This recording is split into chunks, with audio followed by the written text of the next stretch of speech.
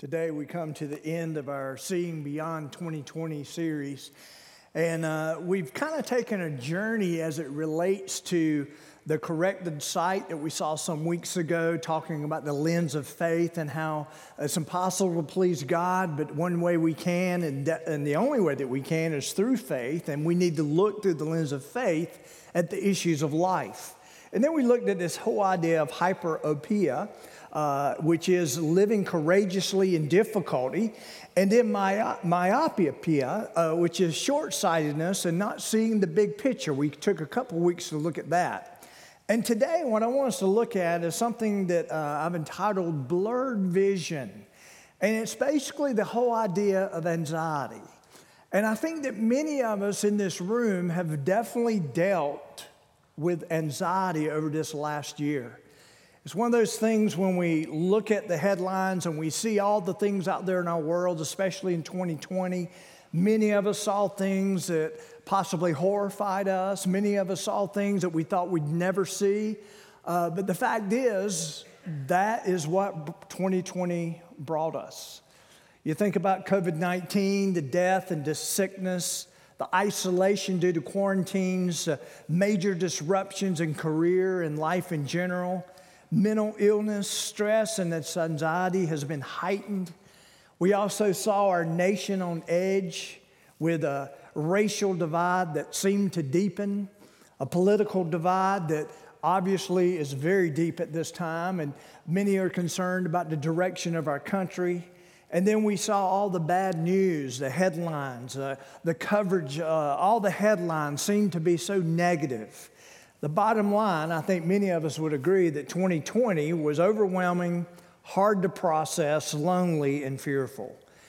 And 2021 has definitely not started off better than 2020, especially in our community. We're seeing the COVID numbers continue to rise, and we're considered in one of the red zones. And I tell you, I think it's really taking its toll. It's one of those things that we thought it would be over soon, and it's just kind of mushroomed as it's come through. Counselors, mental health counselors cannot meet the coming demand that's coming at them. Psychotic drug sales are through the roof. The Billy Graham Prayer Ministry has seen spikes in its call for prayer and fear amid fears of uncertainty. Even the CDC is putting out these things about how to deal with anxiety associated with COVID. They're putting out things like high blood pressure, feelings of fear, anger, sadness, worry, or frustration, changes in appetite, energy, desires, and interest, difficulty concentrating and making decisions, difficulty sleeping, physical reactions such as headache, body pain, stomach problems, and skin rashes. Worsening of chronic health problems has come as a result of this. Worsening of mental health conditions, which many of us have been touched by many of those things. Maybe some have never been touched by illness, has dealt with something during this year. Increased use of tobacco, alcohol, and other substances. And then the CDC's come out also with healthy ways to cope with anxiety concerning COVID. Take breaks from watching, reading, or listening to news stories, including those on news media, on social media. Kind of interesting that they would put that in there. It's good to be informed, but hearing about the pandemic constantly can be upsetting. Consider limiting news to just a couple of times a day and disconnecting from phone, TV, and internet. Take care of your body. Try to eat healthy, well-balanced meals. Exercise regularly. Get plenty of sleep. Get vaccinated for a COVID-19 vaccine. Do other activities you enjoy. And then this is interesting. Connect with others. I think they took that from us, actually. But anyway, connect with others. Talk about your feelings to one another. And then connect with your community, especially faith-based organizations. It's interesting that all these things are out there. And many of the things that are being promoted are really what the Bible addresses and what the church even says when it comes to these matters, especially as it relates to anxiety. So what does the Bible say about this thing called mental illness as it relates to anxiety. Look at that at your outline. Look at the introduction. From the pages of God's Word, we discovered that we are called to not only live a life of faith and courage, but also a life of direction and purpose, and which in turn will lead to a life of satisfaction and fulfillment. That's what we've been looking over the last several weeks. However, there are times when we focus. There are times when we lose focus due to the stressors of life. It is then that our vision becomes blurred with anxiety, as seen in the life of the prophet Elijah. If you will, turn to 1 Kings chapter 19. 1 Kings chapter 19. As you turn, listen to this. In Philippians 4:6, it says, we are commanded to be anxious for nothing. Let me give you a paraphrase of that. Don't be stressed out about things. Don't worry about things. Now, you may say, well, great day. I mean, people are, we're living in difficult days, and everything that you've just said would cause anxiety and stress. And how can that be in a time like this? Well, go back to the first century. When this was written, the church was under heavy persecution. Day to day, they dealt with uncertainty of the fact that they placed their faith in Jesus Christ. They were becoming a community of Christians. Many were losing their jobs as a result. Many were losing their influence in the community. Some were even dying for the faith at this time. Talking about days of uncertainty. And we see that that was not only true of the first century, it goes all the way back to the Old Testament, especially when it comes to the prophets who were out there declaring the words of God and in the face of Baal worship and all the things that were associated with it. So in the Bible, there's many things that we can learn as it relates to mental illness. So look on your outline. What is anxiety? What actually is it? Well, from the Greek language, it carries the idea of being distracted with life's issues. In the Latin language, it carries the idea of being choked or strangled with life issues. How many of you can relate to that and see that? That's kind of the way we see it playing out. But anxiety creates a churning within us. Life becomes overwhelming and overbearing. It steals or chokes out everything that means the most to us. Peace, joy, courage, and even the presence of God.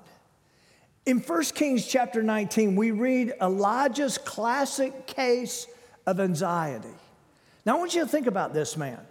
Elijah was considered the greatest and most powerful prophet who ever lived. Matter of fact, when you go back and you study the Old Testament, you'll hear this whole idea of the writings of Moses and the prophets such as Elijah. He was one who rose amongst those who were considered prophets. And there were many great prophets in the Old Testament. But Elijah was one of those that not only appears in the Old Testament, he appears in the New Testament in the Mount of Transfiguration, if you study that, where Jesus goes up on the mountain. But not only that, he's going to appear in the book of Revelation in the end time prophecies. This is a man who was not only used in his day, he was used in the past and also in the days to come. He healed the sick, he raised the dead, he called down fire from heaven. He was considered a man of great courage, yet we find this little snippet of his life as he deals with the pressures of the day and the anxiety and how it manifested itself in him. How many of you kind of find that comforting? That someone that great, that God endorses, is someone who has dealt with maybe what we're probably dealing with today. So how did anxiety manifest itself in Elijah? Look on your outline. First of all, we see that this whole idea of anxiety is a painful uneasiness due to an impending or perceived fear. You go to the story of Elijah. Just before what we're getting ready to read, Elijah goes up to Mount Carmel. He's literally there. He's basically been assigned there by God himself to go up on Mount Carmel. And Mount Carmel, if some of you have been to the Holy Land, it's an amazing view from Mount Carmel. You can stand on Mount Carmel and look over the valley of Megiddo, or Armageddon, the whole idea of Armageddon. You can literally stand there and overlook the battlefield that's going to happen in the end times. And there on Mount Carmel, you'll see that 450 Baal priests or prophets gather together, and we have this showdown between God's man Elijah and the 450 Baal prophets, and they build two altars. And the goal is to see which God is the one that should be worshiped in Israel. And the Baal prophets are there, and they're asking for their God to intervene and basically consume the what's theirs, the sacrifice on the altar. And they get up there, and they're trying their best to get the attention of their gods. They're cutting themselves. They're doing all these crazy things. And Elijah's over in the corner, and he's kind of making fun of them. He said, "Do you think your God may be asleep? He can't hear you?" I mean, he's saying all kinds of stuff. Think you might be on a break? And then all of a sudden, there's nothing here, but over here where Elijah's altar is set up, the altar is consumed. Not only that, it's consumed not only in its bare meaning there, but also they brought in water to water it all down. And when the fires came from the heavens to demonstrate the power of God, everything was consumed, not just the sacrifice, the stones and everything there. And we have this major showdown. And I don't know about you, but if I were Elijah, I'd probably be thinking pretty big of who I am and how God used me at that moment. I don't know about you. But that's not what we read next. We read that Jezebel is now, he's got her kind of wired up. And she's not happy about what just took place. How many of you know anybody named Jezebel? Anybody? You know that's a reason for that, right? It's because this one was just pure evil. But what I want you to notice is, I want you to look at chapter 19. Look at verse 1. And Ahab told Jezebel all that Elijah had done, also how he executed, I forgot to tell you this, he goes down and executes all 450 Baal prophets with the sword. Then Jezebel sent a messenger to Elijah saying, "So let the gods do to me and more also, if I do not make your life as the life of one of them by tomorrow at this time." Elijah, I'm coming for you, and tomorrow at this time you're going to be dead like the rest of those other prophets. And when he saw that, he arose and ran for his life and went to Beersheba, which belongs to Judah, and left his servant there. He literally takes a run. Now, you got to understand, he's up in the northern parts there of really where is the northern part of Palestine. He literally runs almost off the map when you begin to look at Palestine. And he's there, and he's running. He's on the run. But it doesn't end there. He not only has a painful uneasiness due to an impending or perceived fear, second of all, look at what's going on. There's a mental, emotional, and spiritual strangulation. There's something else that takes over in him, something that I think many of us would not expect after what we just read in the chapters before. Look at verse 4. But he himself went a day's journey into the wilderness and came and sat down under a broom tree, and he prayed that he might die and said, "It is enough. Now the Lord take my life, for I'm no better than my fathers." What are we reading here in verse 4? We're reading about a man who's exhausted. He's ready to die. He's clearly had enough. He's in the midst of a pity party. He's comparing himself to others, and the only thing he sees out there is failure. Can any of you relate to any of this? That's where he finds himself. Would you call that mental, emotional, and spiritual strangulation?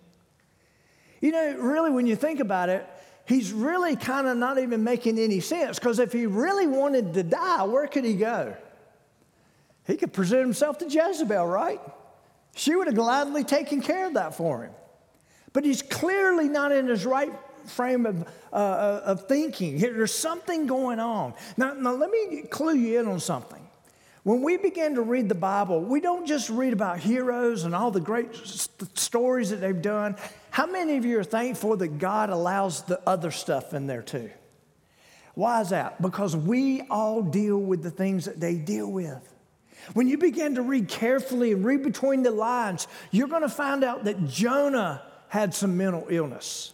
You're going to find out King David definitely had some mental illness. Some of the Psalms that he writes, he's speaking of mental illness.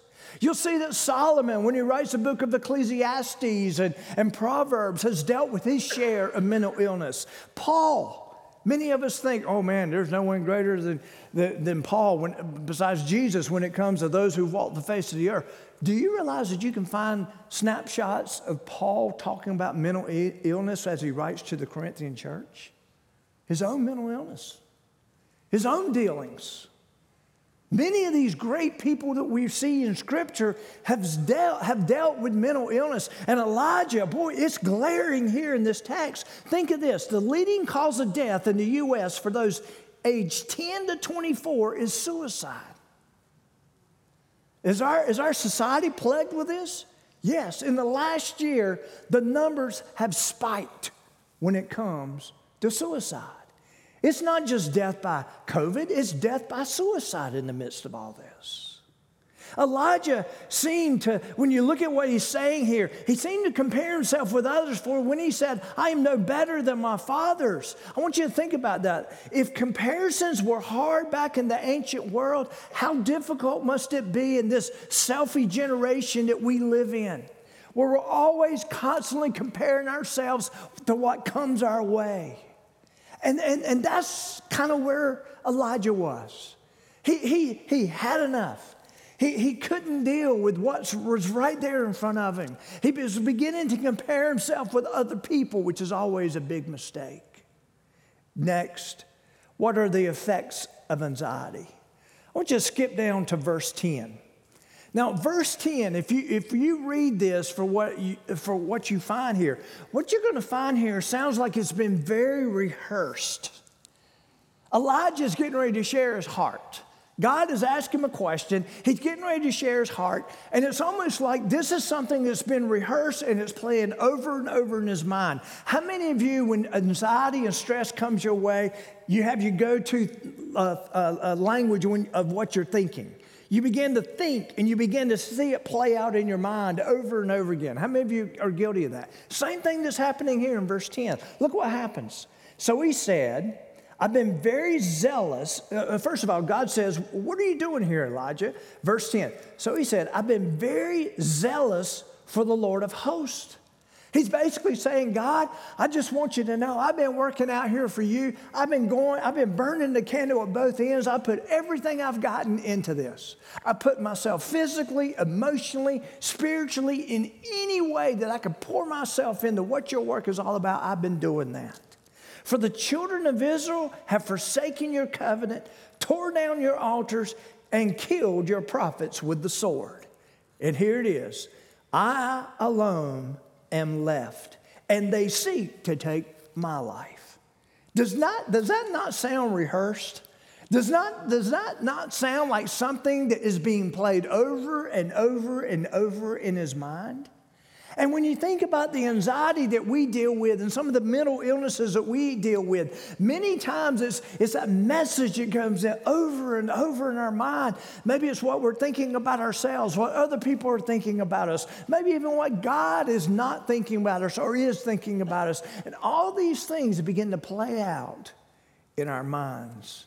When you begin to break down verse 10, there's several things that you'll see as this whole idea of anxiety. First of all, what does anxiety do? Look on your outline. It siphons our energy and joy, making us irrational rather than enlightened.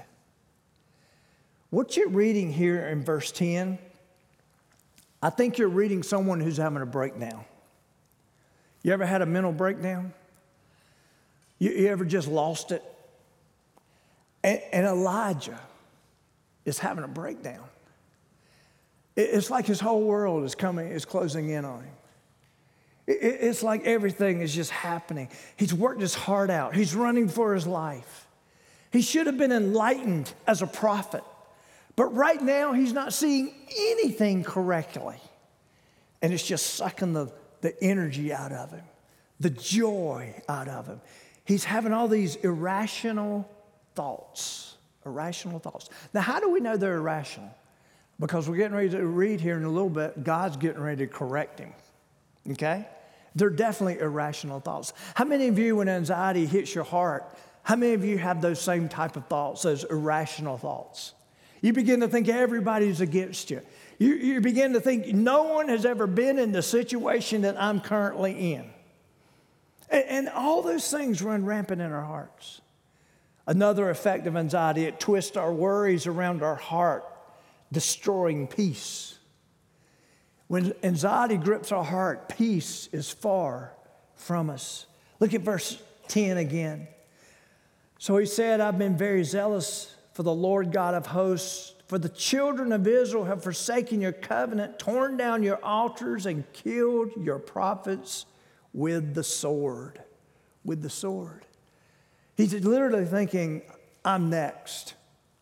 Once they get me, they've got us all. They've got us all. Now, how did he get in this situation?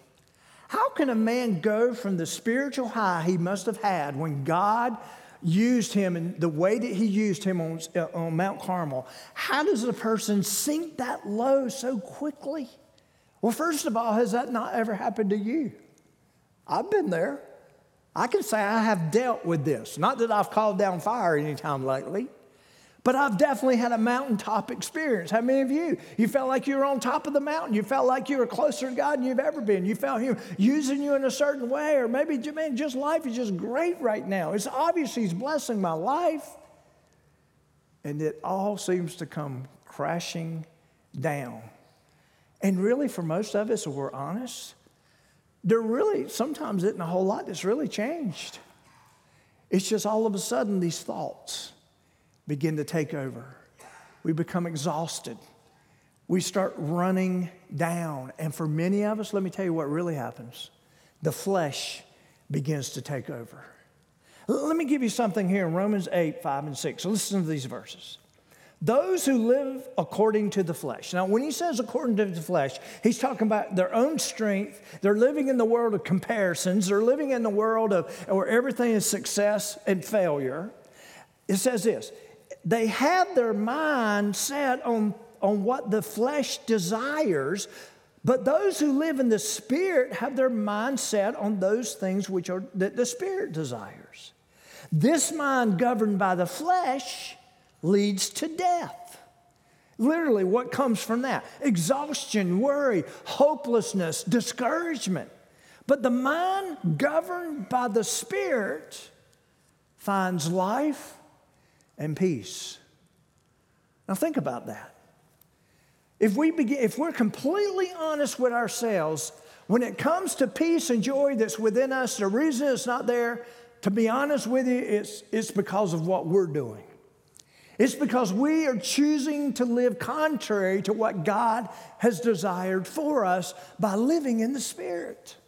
And by the way, when you truly have joy and peace and the life that He intends, it really doesn't matter what kind of circumstances you're living in. They should not be affected if you're living in the Spirit. I want you to think about that. But yet we find Elijah, I mean, he's in a mess. Next, the effects of anxiety, it chokes our ability to discern what is true. To discern what is true. So he said, verse 10, I've been very zealous, Lord. I've been working my heart out. The Lord God of hosts, for the children of Israel have forsaken your covenant, torn down your altars, killed your prophets with the sword. I alone am left. I'm the only one left. I'm the only one who's ever been in this situation. I'm all by myself. He probably could carry these thoughts a little further.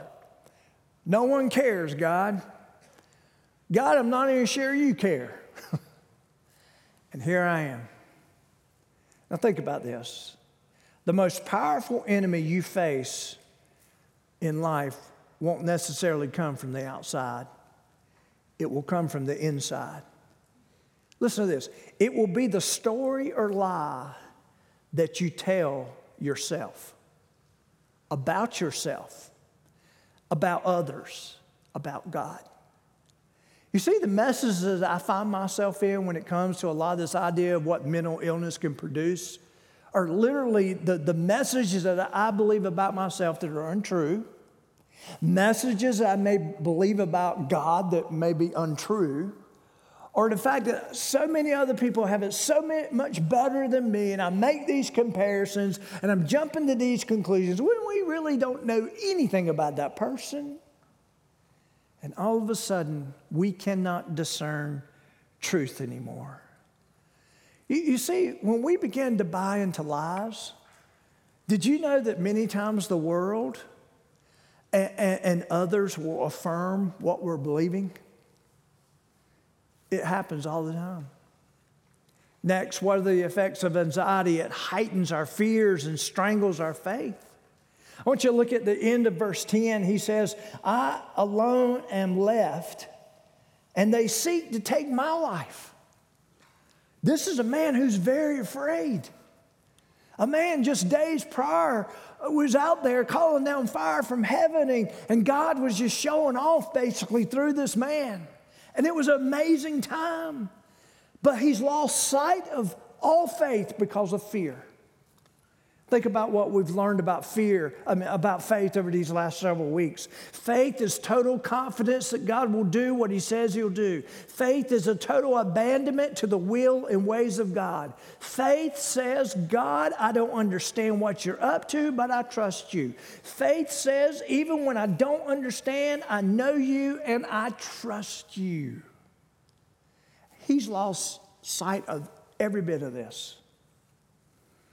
Elijah, at this point, has totally abandoned his faith.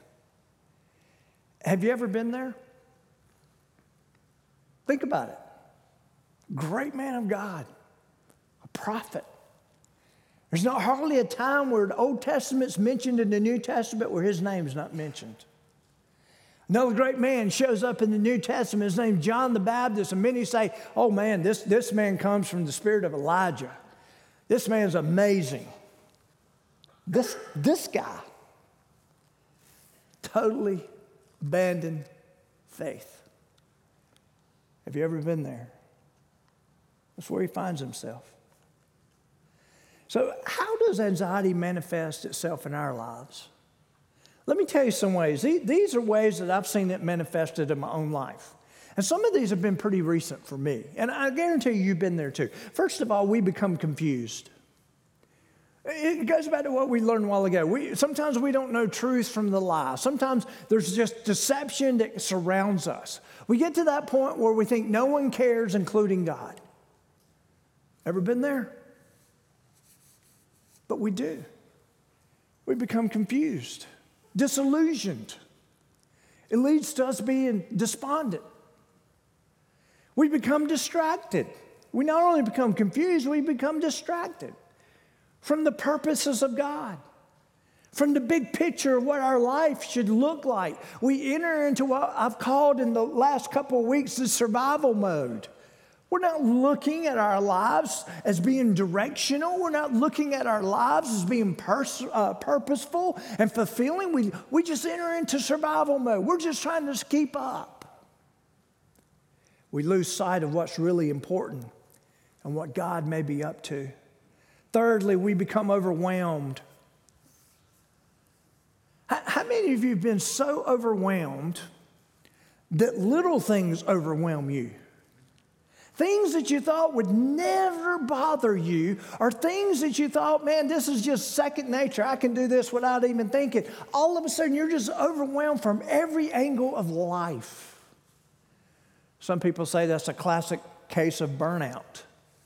But I definitely believe it's one of these things where anxiety just literally blinds you and just literally strangles and chokes out any energy or any motivation that you once had. Next, we become desperate. Desperate. Let me give you a definition between desperation and longing. And to me, these are two words that are very important and we should get our minds around. Desperation means desperate recklessness. It's that desperate recklessness. Longing is an earnest desire. Now, you may say, why are you filling us in on that? What's that all about? How many of you this past year developed a measure of desperation when it came to looking at our country. Were you there? You mean I'm the only one? Desperation got a hold of my heart. Desperation for where our country may be headed. Desperation because it's just hard to watch. Desperation because you wonder if your grandchildren and children will live in a country like yours. Desperation because you see that evil is out there. Common sense seems to be drifting away. Deception appears to be everywhere. How many of you are just so encouraged right now? We find ourselves there. Let me tell you why I say there's a difference between desperation and longing. We as followers of Jesus should not live our lives in desperation. Do you realize that? The only time we should have a desperation is when we go before God in prayer and we're pleading our heart. But the people around us should not characterize true followers of Jesus as a life of desperation. To me, that's a bad testimony. And I entered that for a while this past year. And I came through much of it, and I was despondent, I was discouraged, I was frustrated, I was angry. But what set it off was this feeling of desperation. You see, I'm convinced that we as followers of Jesus Christ, there shouldn't be a desperation to our lives, but there should be a longing. And there's a little difference in the idea of longing. Longing is an earnest desire to see God move in our country, to see that it move in the direction of His will and His ways as instructed in His Word. A longing to see that. There may be grief associated with it, but never desperation. And I was convicted over this past year, that I shouldn't be characterized, I shouldn't present myself as a life of desperation. You know why? Because God is in control. But I should have a longing for the things that He has a desire for. Next, we become angered or cynical. How many of you right now are more cynical right now than you think you've ever been in your life? Let's just be honest. Let's raise our hand. Yeah, a lot of us. It's like I've said before, we don't know who to trust anymore. We don't even know who to listen to anymore. We're sitting there, and there's confusion, and then the headlines, and then we look at all the different restrictions and inconveniences, and then they're surrounding us, and many of us have become very cynical. That should not define a follower of Jesus either. But it's part of the fruit of anxiety. You say, "What? How do you know that?" Because I see it here in Elijah. I see it in my own life. It's the fruit of anxiety. None of these characteristics that I've just mentioned should describe a follower of Jesus. I want to challenge you as you listen to a sermon like this, and we look at Elijah and we look at the challenges from God's Word, especially as it associates with what Jesus said and His ideas of what anxiety can do and how we shouldn't have that in our lives. I want you to evaluate what is causing you anxiety in your life. Is it confusion? Is it distraction? Is it the fact you're overwhelmed? Is it desperation? Is it the fact that you're angered and frustrated? I don't think these are characteristics that should come from a follower of Jesus. I think we need to look at those issues in our lives. Next, how does God deal with our anxiety? Have you ever seen God work in your life before? Hopefully you have. And what we're getting ready to see is exactly how God works in the life of Elijah. And what he's attempting to do, he's trying to bring him to a place of restoration. And I don't know about you, but this past year, I could have used some restoration. And I've slowly seen God do some of these things in my own heart. And there's things that I've had to do and things that he's revealed to me that need to change, even in how I live my life and who I listen to and what I do. But let's look at how God dealt with him. First of all, what did God do? He met his basic needs and sustained him through his difficulty. Look at verse 5. Then as he lay and slept under a broom tree, suddenly an angel touched him and said to him, "Arise and eat." Then he looked, and there there by his head was a cake baked on coals and a jar of water. So he ate and drank and lay down again. And the angel of the Lord came back a second time, touched him, "Arise and eat, because the journey is too great for you." So he arose and ate and drank, and he went in the strength of that 40 days and 40 nights as far as Horeb, the mountain of God. And there he went into a cave and spent the night in that place. And behold, the word of the Lord came to him, and he said, "What are you doing here, Elijah?" That's what led into verse 10. Now, the thing that I want you to see is that God understands the frailties of our bodies. He understands the complexities of our bodies and how we can and how we struggle with the physical aspects of life and the emotional aspects of life and the spiritual aspects of life. He understands those things. It's obvious he understands those things because of what he does here for Elijah. Notice what takes place in the verses we just read. He slept. Then he fed him. He slept again. He fed him. Even gave him a little exercise. He moved him about 50 miles down the road. He also connected with him through conversation. And then Mount Horeb, let me tell you a little bit about this place. He literally took him on a mountain retreat to Mount Sinai, because that's actually the mountain he went to. Does that ring a bell, Mount Sinai? That's where a mighty move of God happened for the nation of Israel through Moses. He carried them back, gave them a little mountain retreat. How many of you could use a mountain retreat right now? Yeah. No mask. Just getting away from it all. And that's what we see. Took care of his basic needs. Number two, he showed him who was truly in control. Look at verse 11. Then he said, God told him, he's there in the cave, "Go out and stand on the mountain before God, and behold, the Lord passed by, and a great and strong wind tore into the mountains and broke the rock pieces before the Lord. But the Lord was not in the wind, and after the wind an earthquake, but the Lord was not in the earthquake, and after that earthquake was a fire, but the Lord was not in the fire, and after the fire," and we're getting ready to read what comes next. But before we get there, let me show you something. Here's what I think had happened. Could these things that God put before him, but yet he was not in them, could that have been, what was at the center of Elijah's heart? I want you to think about it. What God has done here in describing is ruin. He's describing chaos.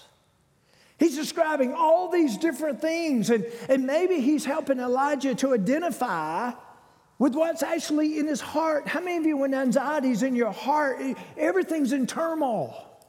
Everything is misplaced. Everything just seems, the calamity of it all. And some people believe that possibly what's going on here is that God is basically revealing to him the condition of where he finds his heart. But it could be also that while God didn't speak through these things, it appears he used them to remind Elijah that he was still in control. How many of you need to be reminded of that at times? He's still in control. Next, he dealt with him tenderly. If you look at verse 12, we see all the things God was not in. But then after the fire, he was in a still small voice. So it was when Elijah heard of it that he wrapped his face in his mantle and went out and stood in the entrance of the cave. Now, let me just say this, and I don't know about your experiences with God, but the great moments with God, I think many of us would agree are the tender moments with God. It's when we calm our hearts and we hear from him. There's a psalm out there, Psalm 46:10. God says this, be still and know that I'm God. He's not just talking about being still physically. He's talking about calming your heart. He's talking about calming your emotions, calming everything that's strangling you. Let the anxiety be removed. Come before him to receive for those tender moments. It's when we calm our hearts that we hear from God. Not when we're overwhelmed, distracted, desperate, fearful, and cynical. Next, how does God deal with our anxiety? He allowed him to express himself. In verse 13, the end of verse 13, suddenly a voice came to him and said, what are you doing here, Elijah? You know this is the second time God's asked the same question, right? Second time.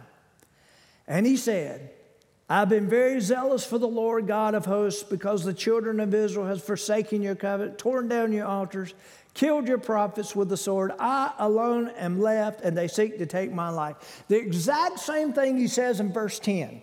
Now we know it's a rehearsed thing that's going, the thoughts that are going over and over in the mind of Elijah. Think about it. How many of you can relate to that? It's the same message, the same thing you're believing. And half of what he's even talking about is irrational, and the other half is untrue. And he's sitting there, and all these things are shaping what Elijah is feeling. But here's what we need to know about what God's doing here. He's asking him a question to converse about it, to talk about the situation, to talk it out. How many of you have ever talked out your issues before God? How many of you know what it's like to talk about issues, and after you've talked about it, you kind of feel better about it because you've talked about it. You've let it out. You've put the proper phrases to what you're feeling, and you're putting it out there. Now, at times it may be right, wrong, or whatever you want to call it, and God's not sitting there judging him at this moment. But what God is doing, he's asking the question for Elijah to understand where he is, even though he's in the wrong frame of mind, and God's going to bring him to the right frame of mind. Did you know that that's what most of our prayer life is about in the first place? Bringing us from the wrong frame of mind to the right frame of mind. How many of you notice that about prayer? Boy, you get in your prayer closet, you get before God, and all of a sudden you think you got it all figured out. You begin to present it to God. Sometimes we come out and we're like, well, totally messed up. And that appears to be what we have here. Next, how does God deal with our anxiety? Well, for Elijah, he put him back to work. Verse 15, then the Lord said to him, go return on your way to the wilderness of Damascus, and when you arrive, anoint Hazael as king over Syria. Also you shall anoint Jehu, the son of Nimshi, as king over Israel. He basically is putting him back to work. You see, inactivity and focus on oneself breeds discouragement. How many of you know that? I've met people who've been discouraged for years. Something came into their life that just totally just blindsided them. They worked themselves maybe into some kind of burnout. They are just emotionally stressed. Everything in their life just has been strangled out. No peace, no joy. It's just taking its toll. What does God tell Elijah? It's time to get back to work. It's time for you to find your purpose again. It's time to do what you've been called to do. It's time to get back out there. God renewed Elijah's sense of purpose. What did he do next? Well, he put someone in his life. Look at verse 16 again. He says, the midway there, and Elisha, the son of Shaphat, of Abel Maholah, you shall anoint as prophet in your place. Now, this is the one that's going to come and take your place. It shall be that whoever escapes the sword of Hazael, Jehu will kill, and whoever escapes the sword of Jehu, Elisha will kill.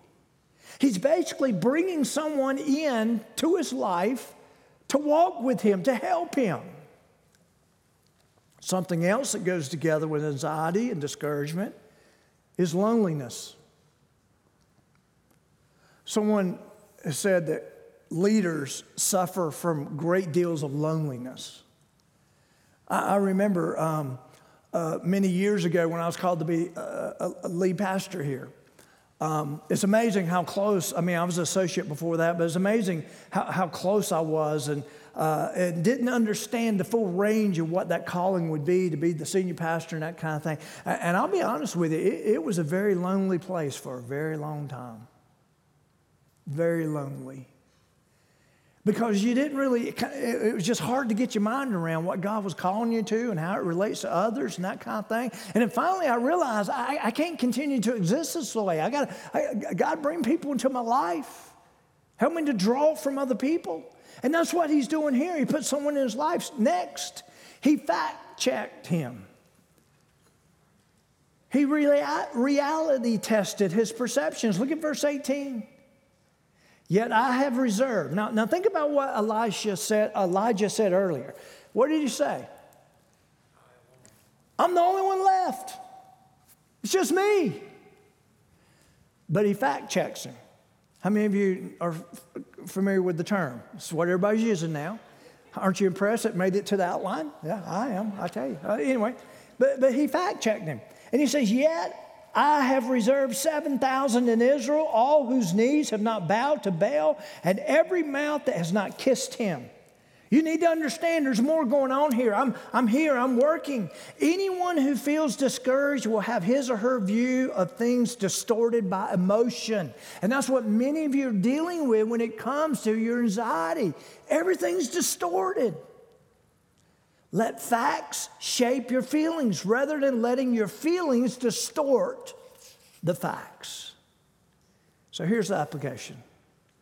These days require us to live by faith, purposely, courageously, and directionally, while overcoming the tenets that create anxiety. And I think every one of us would admit at some point this past year, or maybe even now, we've dealt with it. On a scale of 1 to 10, 10 being well adjusted, how well are you dealing with the stressors that lead to your anxiety? Maybe some of you would say, I'm a 0 right now. I'm a 1. I'm a 5. Well, how do we move it to the place I think God wants you to be based on what we read in Elijah? What's it going to take to move you from 2 or 5 to 10? What's happening there? What have we uncovered in this story? What will it take? Look on that. What will it take to move you forward, to move you to the life God intends you to have? Jesus said this, seek first the kingdom of God. You know what that means? Seek first his causes and his righteousness, which means his ways, and all these things will be added unto you. That does not describe a life of strangulation. It's a life of blessing. It's a life where needs are being met. It's a life of joy and peace that he wants to bring into your life. So would you pray with me? Father, we just come to you right now. And Lord, I think every one of us would admit to saying that this past year has been tough. And Father, I just pray right now that as we turn our direction to the future, as we turn our direction to walking away from this whole idea of strangulation when it comes to anxiety, Father, help us to quiet our hearts before you. Lord, help us to move from desperation to longing, from fear to faith, from distraction to direction, from discouragement to encouragement, from being overwhelmed to peace, from being cynical to joyful. Father, help us to find you in what we need in these days. Lord, help us to understand that you are the one who will sustain us. You are the one who's ultimately in control. We thank you for this story of this great man Elijah, Father. And Lord, I think we all see ourselves in what he was dealing with. And we thank you for the tenderness in which you dealt with him. We ask for the same thing. In Jesus' name, amen.